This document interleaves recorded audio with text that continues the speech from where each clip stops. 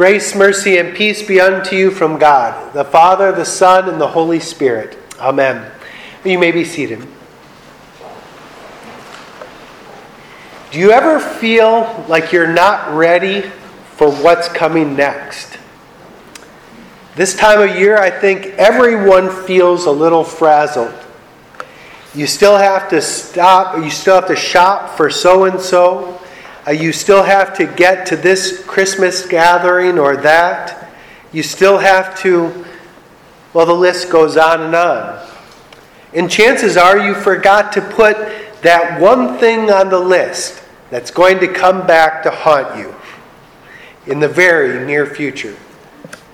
Or perhaps the students among us are feeling unprepared for different reasons. How many of you wish you would have started studying for that one final exam months ago? Or how many of you have put off that final paper or project that's been on your syllabus since the very beginning of the semester, but you're just now getting around to it? I guess what I'm asking is, do you ever feel unprepared? Unprepared for the next phase of your life. Unprepared for the next major project. That's all right. I didn't know what that was. But sometimes we feel unprepared for what's coming next, the next major project. Unprepared for, well, you know what you're unprepared for. Advent is actually a season about getting prepared. It's about getting prepared for the most important thing that will ever happen to any of us. It's about getting prepared to meet Jesus, the King of Kings, the Lord of Lords. This is a major thing because on the last day, Jesus, when he arrives at the trumpet blast, will be separating those who are prepared to meet him from those who are not. He will be judging the living and the dead, as we just confessed, on the day that he returns. Is this something that you feel prepared for? How do you even get prepared to meet Jesus? During the 15th year of the reign of Tiberius Caesar, during the high priesthood of Annas and Caiaphas, the word of God came to John of Zechariah in the wilderness. And he went into all the region of the Jordan, proclaiming a baptism of repentance for the forgiveness of sins. As it is written in the book of the words of Isaiah the prophet, the voice of one crying in the wilderness, prepare the way of the Lord, make his path straight. Every valley shall be filled, and every mountain shall be made low, and all flesh shall see the salvation of God. John the Baptist's job was to prepare people to meet the one whom he would later call the Lamb of God who takes away the sin of the world. He was to prepare them to meet, as Isaiah says, the salvation of God. He was to prepare the people to see the salvation of God face to face in their own flesh, with their own eyes. He was preparing the people to meet Jesus in the waters of baptism for the repentance and forgiveness of sins. You see, Jesus was coming to save the people. But in order to be saved, they needed to be prepared. You might be thinking, well, how in the world does someone prepare to be saved? Well, I was going to make a joke. I won't. Let's look at how John prepared the people to receive the baptism of repentance for the forgiveness of sins. Here's some highlights from his sermon that he was preaching. John said, therefore, to the crowds that came out to be baptized by him, "You brood of vipers, who warned you to flee from the wrath to come? Bear fruits in keeping with repentance, and do not begin to say to yourselves, 'We have Abraham as our father.' For I tell you, God is able to raise up from these stones children of Abraham. Even now the axe is laid to the root of the trees. Every tree, therefore, that does not bear good fruit is cut down and thrown into the fire." And the crowds asked him, "What shall we do?" The first thing that John did to prepare the people does not seem very politically correct. The first thing he calls them is children of serpents. That's a brood of vipers. In other words, he called them children of Satan, objects of God's wrath.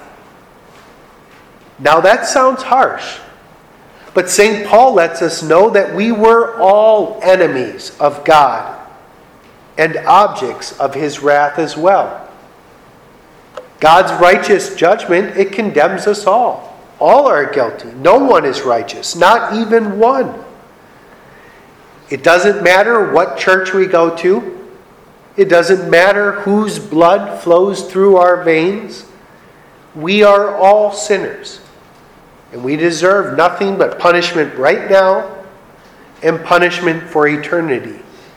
Each and every person, since Adam and Eve, including me, including any pastor, everybody, deserves nothing but temporal and eternal punishment, separation from God for eternity in hell.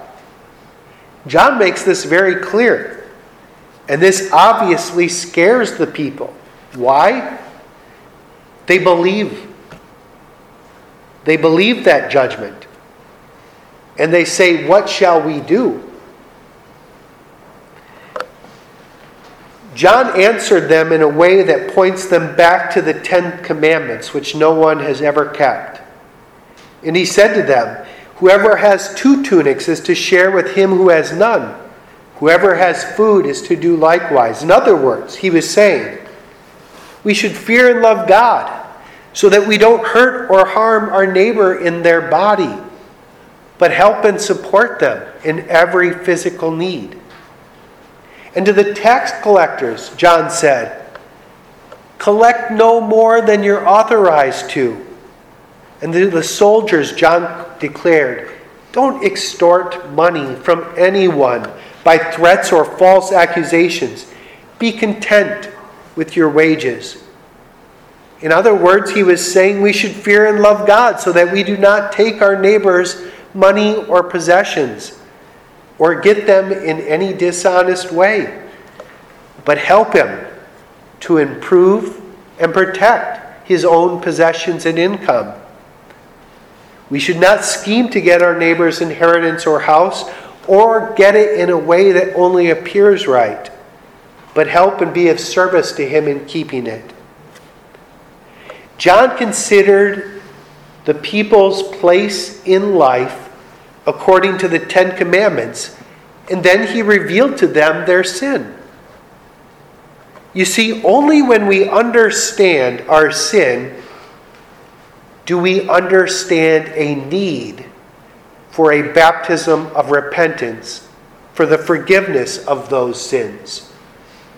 Only when we understand the consequences of sin and our own inability to pay it back are we ready to meet the salvation of the Lord. Anyone that was proud, John brought low with the law of God. And anyone who was already crawling in the dirt because they knew how great their sin was, John delivered a baptism that brought them up to level ground with forgiveness. Now I want you to notice something. We started out this sermon asking, do you ever feel unprepared? Do you feel prepared more specifically to meet Jesus? But did you notice something about our text? It wasn't the people putting on the best suits. It wasn't people getting themselves all cleaned up and ready to go for their baptism. No. It was God's word, both his law and his gospel spoken by his servant John, that made all of the preparations. The way we prepare to meet God is different than any other areas in our lives. In every area of your life, it's all up to you, right? If you don't do the research, you will not be prepared to write the paper. If you do not go do the shopping, you will not be prepared to give gifts on Christmas morning. If you don't set aside money now, you will not be prepared for retirement. If you don't do it, it doesn't get done. But here, the people were completely caught off guard. The sin of God's people had once again led them to exile, and by no means were they ready to meet their salvation. Instead of owning up to their sin, they were proud of their bloodline. This is something that John cuts to the heart of. You might be proud to be a Lutheran. Being a Lutheran won't save you. Only Christ saves. The people were totally unprepared, but God sent forth his word, spoken by John, to prepare the way of the Lord. He sent John to bring the word that would prepare the people to meet salvation. God's word does it all. God's word convicts you of our sin. In fact, it reveals your sin to you. And God's word washes you in the blood of the Lamb. God's word lets you know that you are starving. And God's word delivers the bread from heaven, in, with, and under the bread and wine. God's word brings you the realization that you are a sinner who deserves punishment. And then God's word made flesh says, I forgive you all your sins. St. Paul puts it this way in our epistle reading. And I am sure of this, that he who began a good work in you will bring it to completion at the day of our Lord Jesus Christ. Jesus, through the Holy Spirit, began the good work of faith in you, and he will bring it to completion. We need only to submit to God's word of truth that shows our sin and reveals our Savior. Now in Luke 7, if you were to skip ahead a couple chapters, we see that not all people submitted to God's work of preparation. For the word says in Luke 7, but the Pharisees and the lawyers rejected the purpose of God for themselves, not having been baptized by him. God's will for them is that they would receive forgiveness. They wouldn't submit. They went against God's will for their lives, rejecting that gift. They did not receive the baptism of repentance for the forgiveness of sins because they rejected God's word that pointed out their sin. They tried to say that they were just fine the way they were. They tried to say that their sin wasn't sin. They tried to say that they were holy because deep down inside they were good people. Well, God's word showed them otherwise.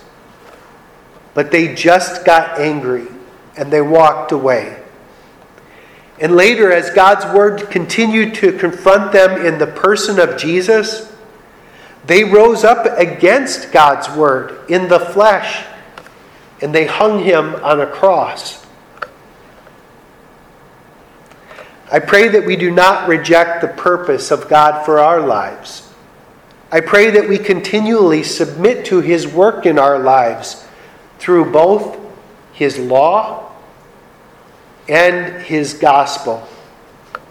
The work that shows us where we need our Savior each and every day. I pray that we don't run away from God's work of preparation, but rather allow him to take our dirty garments of sin and replace them with the cloak of Christ that we first received in our baptism. We want to be like infants who rely on their parents to change them from soiled linens so that fresh, clean clothing can be placed upon them. An infant does absolutely nothing to prepare themselves for anything. And yet his father and mother prepares him with all that he needs. And so it is with our Heavenly Father. If you continually submit to God's word as it uncovers your sin, your shame, and submit as he clothes you in his salvation, you are all sons of God through faith, for as many of you as have put on Christ have become heirs, having the hope of eternal life. You may not think that you are ready to meet Jesus. And in fact, if you look at Matthew 25, the people that are going into heaven, they tried to talk themselves out of heaven. They said, "We never did anything good." The only good they saw was the good that Jesus did for them. So you may not think that you are ready, but the Holy Spirit will reveal to you that by his word and sacrament, he has prepared you where you were unable to prepare for yourself. Thanks be to God that the final day will not be like finals week here at Purdue. No, it will be more like your baptismal day, where God made you his own. What a day of rejoicing that will be. And now may the peace that surpasses all understanding guard your hearts and minds in Christ Jesus until he returns for you. Amen.